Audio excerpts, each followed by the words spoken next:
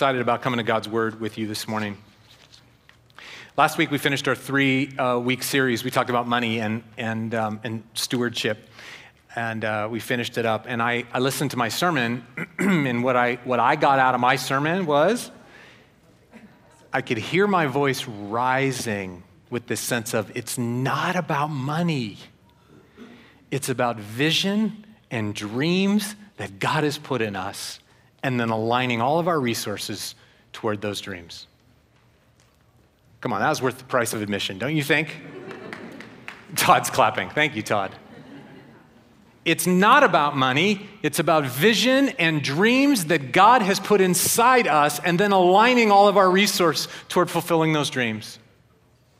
And I want to follow up on this idea. We had this that phrase from 1 Samuel where Jonathan's armor bearer says to Jonathan about dreaming. Remember, he said, "You do all that you have in your heart to do. Go ahead, for here I am with you, heart and soul." You do everything that God has put in your heart to do. You go for it, because I'm going to be with you, heart and soul. And we talked about being all in, all together. Do everything that is in your heart. Well, I felt like I had to come back this week and say, how do we get in touch with the things that God has put in our hearts? How do we get in touch with our hearts? Because we got all kinds of pressing details in our lives, and all kinds of feelings in our lives, and all kinds of spikes in our moods in our lives. We have all kinds of stuff going on. But how is it that we actually can get in touch with the dreams that God has put in our hearts?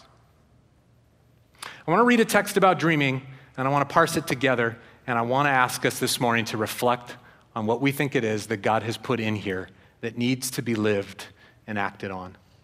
The text is from Psalm 126, so you can turn to it, or we'll have it up on the screen as well. Psalm 126, starting in verse 1. Here's the word of the Lord. When the Lord restored the fortunes of Zion, we were like those who dreamed. Our mouths were filled with laughter and our tongues with songs of joy. And then it was said among the nations, the Lord has done great things for them. The Lord has done great things for us, and we're filled with joy. Restore our fortunes, Lord, like streams in the Negev. Those who sow with tears will reap with songs of joy. Those who go out weeping, carrying seed to sow, will return with songs of joy, carrying sheaves with them. That's the word of the Lord. Thanks be to God. When the Lord, verse 1, when the Lord restored the fortunes of Zion. You may have in your NIV, there's other translations that say stuff like when the Lord brought back the captives to Zion, or returned those who had their fortune in Zion, when the Lord brought back those who actually belonged there, or when the Lord brought back what had belonged in Zion. You hear the restoration of the Lord there. He says, we were like those who dreamed. See, what this was about was that they think if this is not exactly the situation, it was one like this situation that's being referred to in this text, when the Babylonian Empire had come in like 580-something BC, and had just wiped out the southern kingdom. Now, I'm just teasing you because that's an invitation to my class right there, because you're already lost, right? The Assyrians had already wiped out the northern kingdom of Israel in 722, I think. Now, I'm just messing with you. This is what I'm talking about. This is all historical stuff that was going on. So the Assyrians had wiped out the northern kingdom. The Babylonians were going to come, and they wiped out the southern kingdom, 586 BC. And all their brains and their brawn got taken off into slavery and into exile, into Babylon. And the temple was crushed, and the fields were destroyed, and all the fields laid fallow, and they were stuck. And the prophet Isaiah and the prophet Jeremiah spoke about how in 70 years I'll bring you back. But by the time they'd been there 1 and 2 and 5 and 7 and 10 and 20 years, they had lost all their hope, right? But 70 years later, in fulfillment of what the Lord had said through the prophets, the Lord created a way for the exiles to be brought back into this devastated land. And when the Lord restored the fortunes, brought back the captives into Zion, it was like a dream come true. That's the text.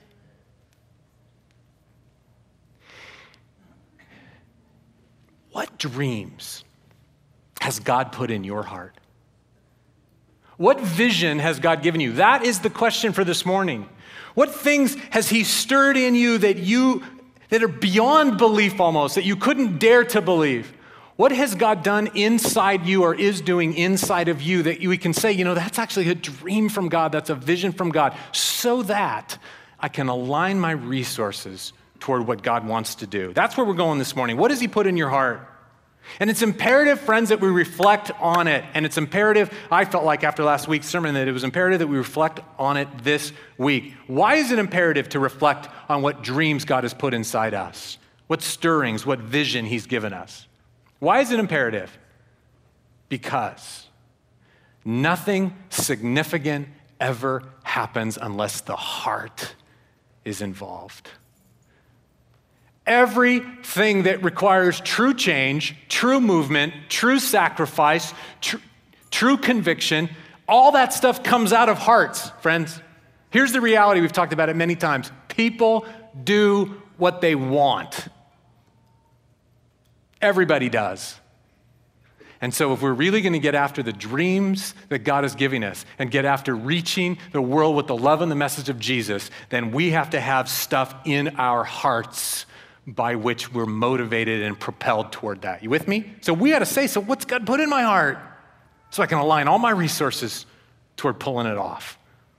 So it's time to be reflective. And the sad reality is many of us are unreflective, unattached, unaware of what's in our hearts. That is true to some degree or another across the board for every one of us. The reality of our crazy, busy, full lives. This is why, by the way, God calls us to Sabbath and quiet and reflection so that we can actually stop for a minute and unplug. Because then he can begin to let us get in touch with what's really in our hearts. See, we don't have to be in touch with what's in our hearts because we're just running like banshees all over the place, aren't we?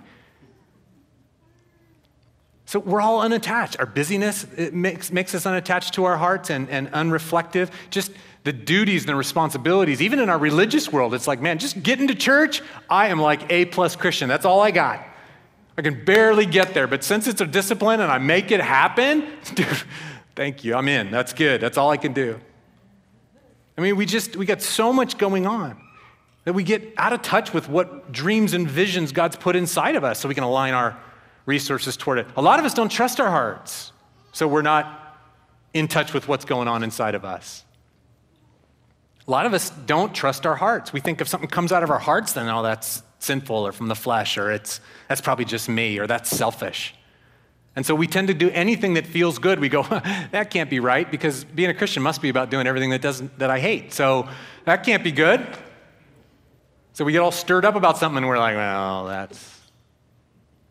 But I think we just live unreflective lives. We're just not reflective enough. And as we know, the unexamined life, it's not worth living. So calling us to reflect on what's in our hearts. So how do we get in? Oh, and gosh, glad I put this in my notes because I wanted to say this. Because our destiny and our calling is in our hearts. That's the only place it lies.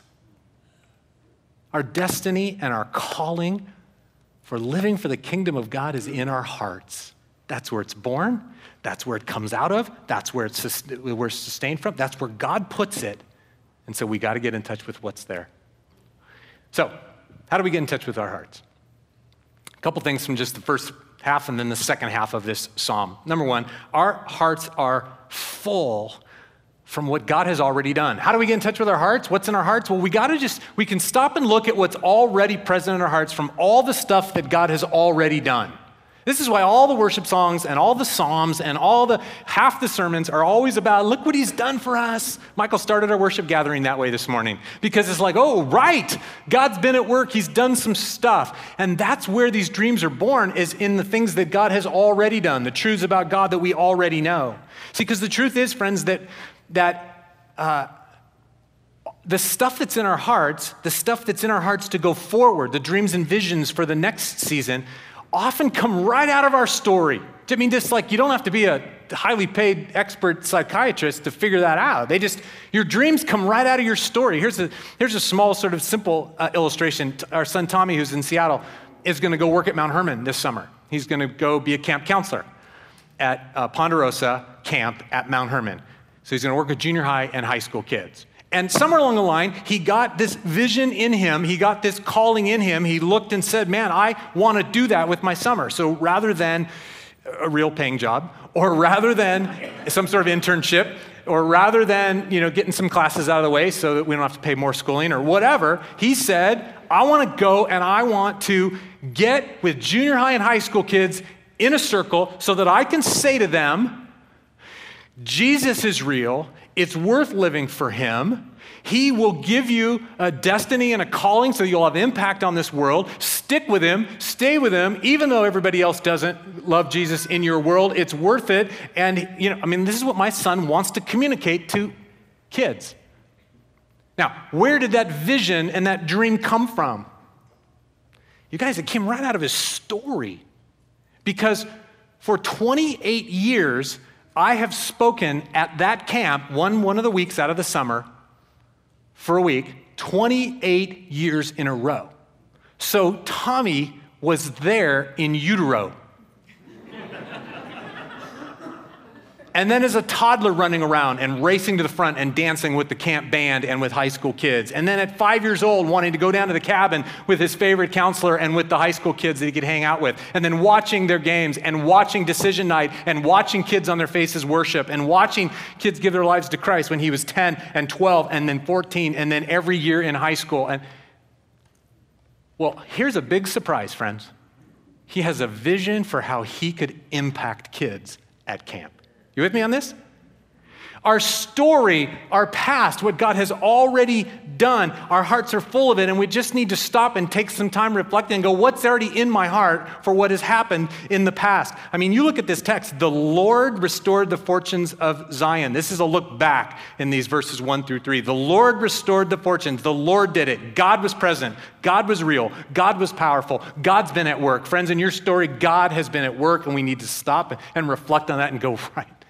That's right. This God-infused reality is true, right? How does that inform our vision going forward if we remember that it's been part of our story all along? Dang it, man, God is real. And that changes everything in my reality. God was there, and God restored the fortunes of Zion, God's ministry of restoration. We've all experienced that in our story. That God has showed up and taken what was broken and mended it. That God has been a God of healing and a God of giving gifts and a God of giving back and a God of raising up the dead and a God of helping the lame walk. You know what I mean? You've been there, friends. You've seen it. You know the stories in your world of how God has taken what was broken and made it right. That informs our vision going forward. That's already in your heart. When you think about what's God put on my heart, part of it is he's been present, but he's also been restoring, and he's a God who restores. Man, I love this story of Jamie going, there's stuff that's not right here, and these women have lost their dignity and lost their freedom, and God wants to restore it back to them. Then we start thinking in terms of restoration, and we go, I got all kinds of dreams and visions with restoration, and I know that God's a God who does it. He restores stuff.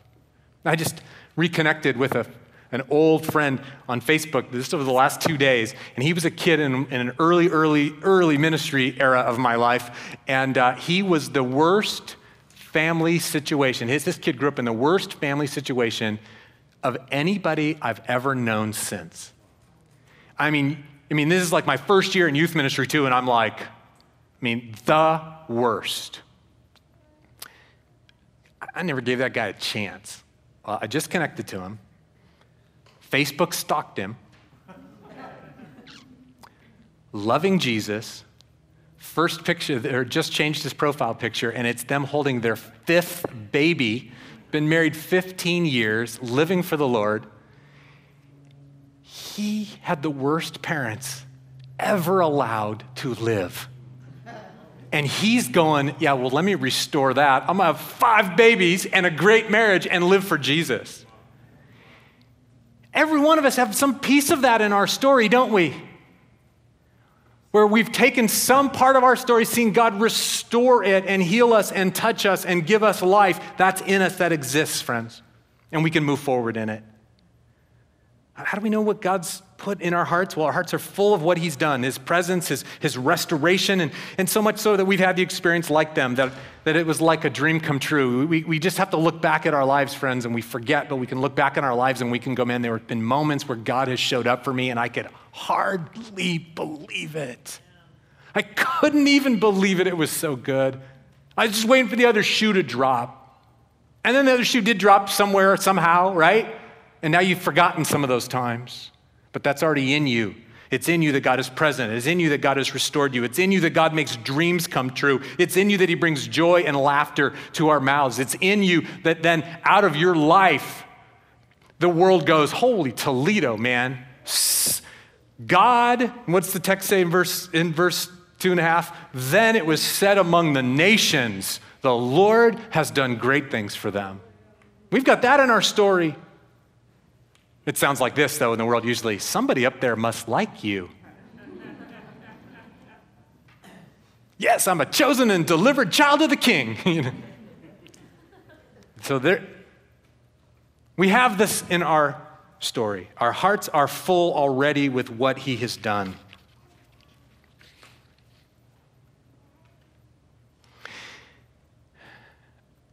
So as we start to think about, well, what's in my heart for now?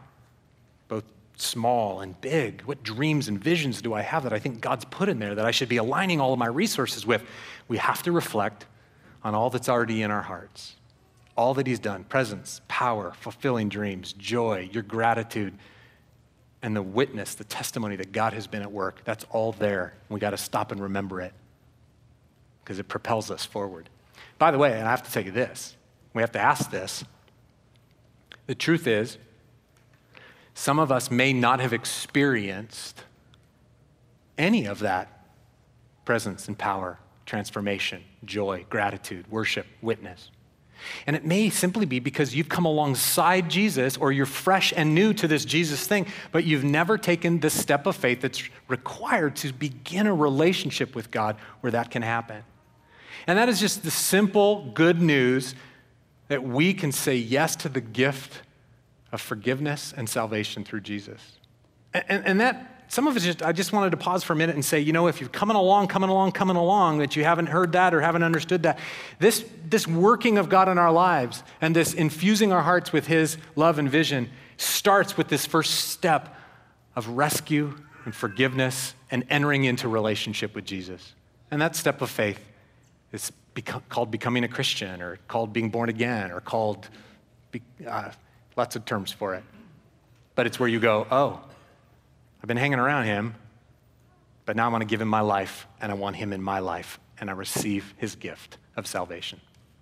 I pause because if some of you were like, thank you, I haven't heard that, I didn't know how to do that, and some of you maybe even today just a little applause for the gospel. Yeah, thank you.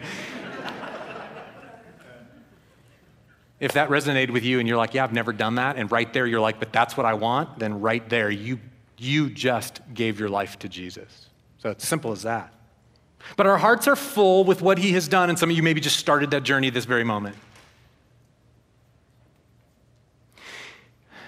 But what we're really looking at is not only what has he done in the past that it's already in our hearts, but what is he doing in our hearts now? Our hearts are broken for what's not yet. That's where the calling is. Do you see the words? Our hearts are broken with what is not yet, what has not happened yet, what needs are out there, what I can see happening for my life, and yet it's not happened yet. This is what we want to be reflective about for the remainder of our time, and we want you to get in this place of saying, so what is in my heart that is not yet in the world? These are the yearnings and the longings that you can see beyond now to what's out there, to what could happen. That's called vision. Our daughter Brooke is, did she resign publicly? Because this is on the internet. She's changing jobs. And maybe her boss has just found out. I don't know. She's going to move to Austin, Texas, and she's going to be involved with a ministry called the If Gathering. And it is a group of young Christian women leaders whose mission is to, I think I wrote it down, to equip and unleash the next generation of women to fully live out their purpose. My daughter Brooke looks at the world. She's got a heart for ministry, and she looks at the world and realizes that even in today's day and age, we have not empowered women to be the creatures that God wants them to be. And she says that's not yet happened, and it's in the heart of God. And so she's moving to Texas to be around a bunch of women who are committed to this. It's vision. It's what is in here. It's stuff that hasn't happened yet. And when you look at the text, you start to see all kinds of things that are going on in this text. You see that they see restoration, that more restoration is needed. Look at verse 4. Restore our fortunes, Lord, like streams in the Negev. Restore our fortunes. In verse 1, you brought fortunes back. You restored fortunes. But in verse 4, it's now more, God. There's more to be done. I mean, you got to remember this experience of joy where they were brought back into the land had to be balanced with the harsh reality of real life. Come on, anybody resonate with that? And they came into a land where everything was devastated and all the buildings were rubble and the temple no longer existed and the religious life was in chaos and had no order to it anymore. And the fields were laid fallow and it was a mess. And so they come in, they've got this fulfillment. The Lord brought us back. It was like a dream come true. But Lord, more restoration. You got to do more, God, more of you, more of your power, more of your transformation. Come on, God, we need more. That's what we're talking about here. Our hearts are broken over what is not yet. God, there's more to be done. There's more restoration. And we can see in that place, God's put it in us. We can see in that place where God has been absent, right? That's where God's at work in you. Or you could see where God's been absent, where you say in your super honest, it's like the Negev in the text, restore our fortunes like streams in the desert. The Negev was a desert. Come bring life to what is barren and desolate and dead and lost and that there's no hope. God, come bring. You may have in your heart a sense of stirring where you see clearly where God hasn't worked and you're telling him about it. That's the honest prayer life where you say, God, come on. How have you not? Where have you been? How come? What the heck, God? What are you doing? That stuff, that place, you think that's the least spiritual part of you, don't you? Because you think, oh, I'm not on God's page and I'm being all disrespectful and I'm not going to talk to you, God, for a week because I just can't see that you've done this. You think that makes you unspiritual. My friends, I think that's the most spiritual place that you have because inside of you, you've said, this shall not be. God, you've put in my heart something that is not yet and it should be. Those places are where God is at work in you, those yearnings. That's God at work. And not only can you see where he's been absent, but listen, you see where he could change it in an instant. And you can see that. And not everybody else can see that. You guys, there's so much going on in our world where I just look at those problems, I look at those situations like this friend I just reconnected with on Facebook, and I'm like, there's no hope for you. I'm going to visit you in jail is what's going to happen. That's how this story is going to unfold. There's so many places in this world where I can't understand how God could come through and what it would look like. But you can see it. You can say, man, if God just came a little bit, this is the kind of restoration we'd see, the kind that happened already in my life. This is the kind of power we'd see, the kind that's already happened in my life. This is the work that we could see, the dreams that we could see coming true, just like dreams have happened in my life. This is the shouts of joy that would come out of people, God, when you just show up a little bit, like the shouts of joy that have come out of my life. You can see how it would change in an instant. The text says, restore more, God, like streams in the desert, like streams in the Negev. You know what streams in the desert are like? It never rains in the desert, but every once in a while when it does rain, even if it rains a little bit, it's a flash flood, right? You know what I'm talking about? The water starts collecting and running down the crevices and they just starts, and everything in its way gets blown out. You can see that. Those places where you have vision, faith for what God could do if he showed up, that's God working in your heart. And you may know that it's a little unique because you share with people around you that vision and they go, that's never going to happen. Right? But you're like, oh no, I can see it. Restore our fortunes like streams in the Negev.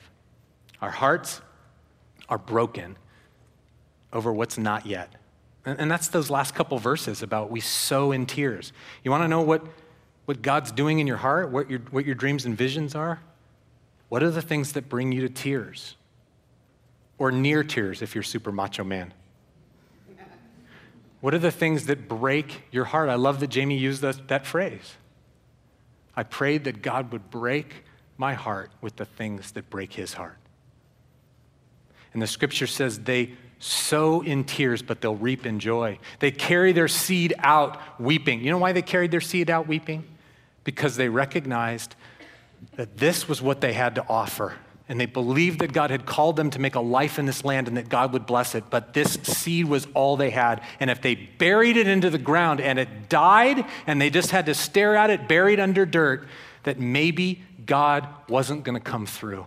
And it's all they had. And if the crop didn't come up, and if it didn't produce enough crop to feed them that year and to produce enough seed for the next year, they were done. They sowed this in tears. Tears of grief, these things should not be. Tears of fear, oh God, you gotta come through. Tears of sacrifice, this is all that I have. I mean, I'm all in. And it's gotta come up. What stuff causes your heart to break that it shouldn't be? And if you invested in it, dear God, you gotta come through. And you invest in it you would invest in it so far that you got no plan B. That's God at work in your heart. Michael, come up here and lead us toward our worship time of response.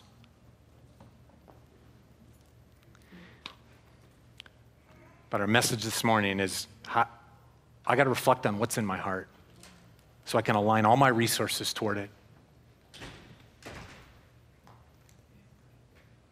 I'm telling you, what's in your heart, if you stop and reflect, is all the stuff God's done already in your journey. His power, his presence, the dreams, the gratitude, the worship, the testimony. He's done stuff. That's the beginning of it.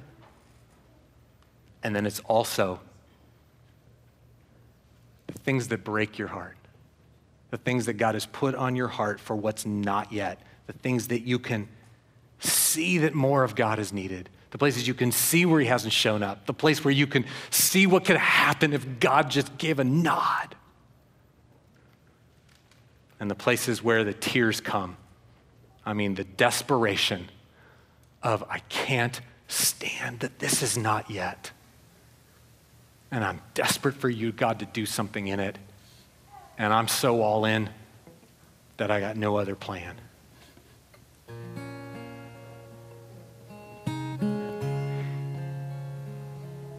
We want you to live lives of epic destiny. I'm sorry, did that sound like an overstatement? Lives filled with the dreams that God has given. And I believe if we reflect, he'll help us understand what those are so that we can align all of our resources toward their fulfillment. Let's respond, reflect, and worship for the last part of our worship gathering today.